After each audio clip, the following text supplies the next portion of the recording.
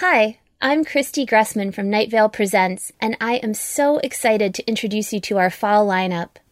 We are launching 2 brand new shows, I Only Listen to the Mountain Goats, premiering on September 28th, and It Makes a Sound, premiering on September 24th, along with a second season of Within the Wires that debuted on September 5th. We are so proud of these shows, and we cannot wait to share them with you. So we wanted to share the trailers for each of them with you right here. They say you shouldn't meet your heroes. Hi, I'm Joseph Fink. I'm a writer and podcaster, and I'd like to introduce you to I Only Listen to the Mountain Goats, the show where I meet my hero, hang out with him in his basement, and have conversations about songwriting, art, and life. This podcast is going to be weird for me because, I'm proud of what I do, but I always try to change the subject if people tell me that my stuff is good. I always try to talk about other people's stuff. We're just going to be listing songs and then saying that's a very good song. I've loved the band The Mountain Goats for years. The music of John Darnielle, singer and songwriter of the group, has been with me through some of my toughest times and happiest moments. And this is a show where I sit down with him to talk through his work, song by song. I remember tracking this song, right? I remember it was after work. It would have been around dinner time. And I didn't have an ending for the song. And I was sort of recording it to see how it sounded and see where it was going. And the Hail Satan wasn't written down. It was a spontaneous eruption. But it felt like a religious confession. I mean, not obviously, John Milton's Satan. It's a celebration of 2 people being true to themselves. It's a celebration of self-knowledge, which isn't really Satan at all. And talk with other artists who also have been influenced by the work of the Mountain Goats, like John Green. The Mountain Goats are a huge part of every book that I write because it's really the only music I listen to while I write. I know John's here, so it's a little awkward to talk about this, but to be honest with you, it's the most important art in my life. We will listen to the original versions of these songs. 2 tall glasses of sweet iced tea underneath the sweet gum tree, and the love we once nurtured, you and me, disintegrating violently. Stick your tongue out. And then to brand new covers recorded just for this show by artists like Amanda Palmer, Andrew Bird, Laura Jane Grace, and Dessa. 2 tall glasses of sweet iced tea underneath the sweet gum tree, and the love we once nurtured, you and me, disintegrating violently. Stick your tongue out. This is one writer meeting one of his biggest inspirations and then talking shop with him. I had another wave after my father died, where, again, I couldn't function for a little bit. And then I started writing Night Vale. And since I just started putting all of my anxiety into Night Vale, all of the stuff about death and about uncertainty, that's all me just taking all the anxiety that was building up and putting it into this work instead. Straw into so gold. It didn't have to live inside of me anymore. It's for fans of the Mountain Goats or fans of Night Vale and my other work, but it's also for anyone interested in what it means to be an artist or a fan, or, as many of us are, both at once. When I was a child, reading the authors that I loved and listening to the music that I loved, the thing I got from that is that feeling of being understood somehow, and that weird connection, where it's not the person, it's not the stranger, it's the thing they've made that opens this space for self-reflection. I Only Listen to the Mountain Goats. Coming September 28th, wherever you listen to podcasts.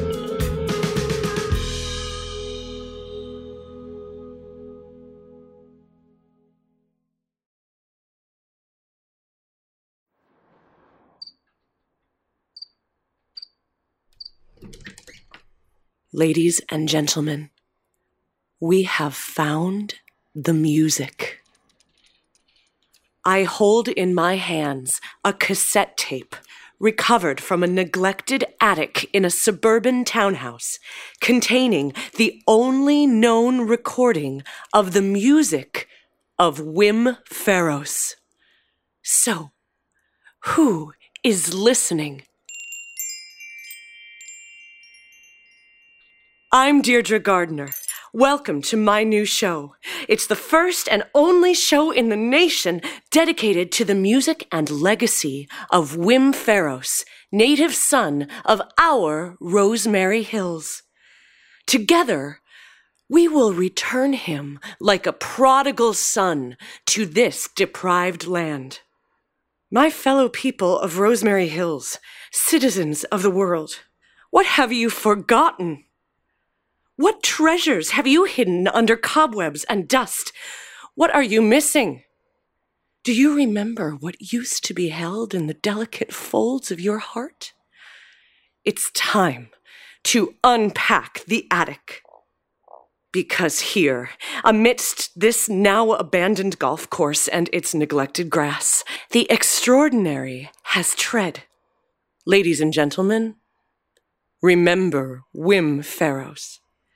It was his music that pulsed through the... Oh. Excuse me, 1 second. I'm sorry. I'll be right back. Where's Deirdre? Where do we live? I don't live here.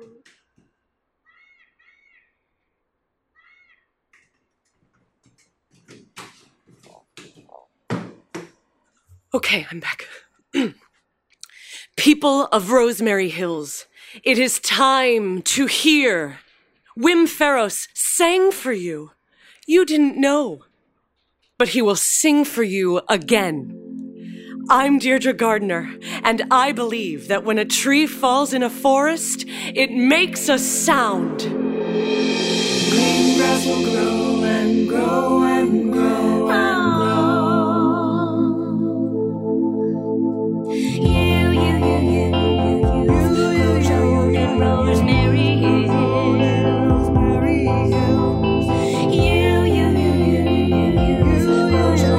Rosemary Hills.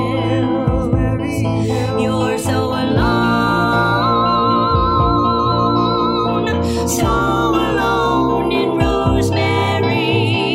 It Makes a Sound, a new serial fiction podcast created by Jacqueline Landgraf. Every other Sunday beginning September 24th on the Night Vale Presents Network. Remember Wim Ferros.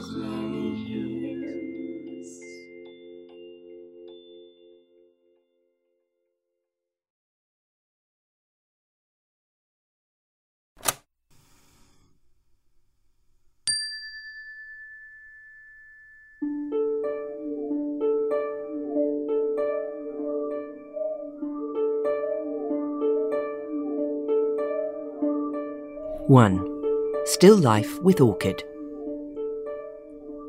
As I'm sure is true for many of you, my first encounter with Claudio Attiano's art was with this painting.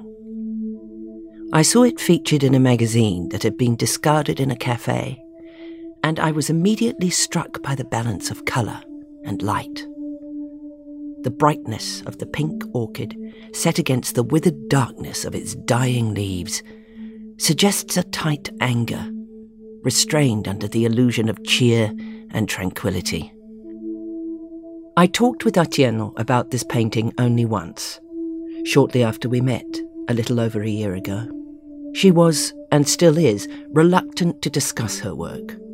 But this, as her first well-known work, seemed to fill her with a particular ire. Perhaps she had simply been asked about it too often.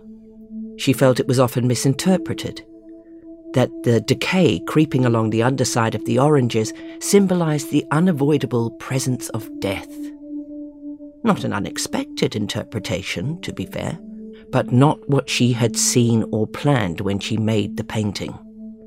Attiano was thinking about the endless cycles all living things traverse, the Mobius strip of existence, the phases we see and those we never can. To her, the painting was always about what is unknowable rather than what is unavoidable. Look closely at the oranges below the flower. What do you see? Is death present and unavoidable? Do colours dictate immutability? Follow the almost winding stem of the orchid. How many strokes are in such a thin stalk? Can wispiness be conflated with predetermination? Do you care? You might say that what Attiano sees is immaterial.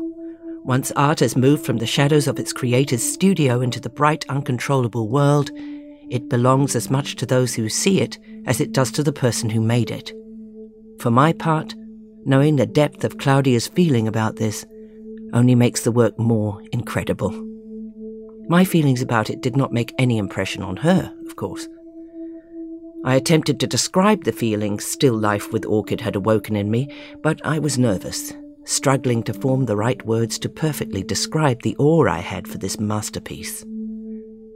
I wanted Claudia Atieno to know that I adored her painting, but also that I was a professional artist myself, and that we were peers, that we could be peers, friends even. And in trying to moderate my tone and words, I talked too long. I mistook her intense eye contact for rapt attention, but it was not. In the middle of one of my many sentences, Claudia threw a plate at the wall of the cafe we were meeting in, and would not consent to any more interviews.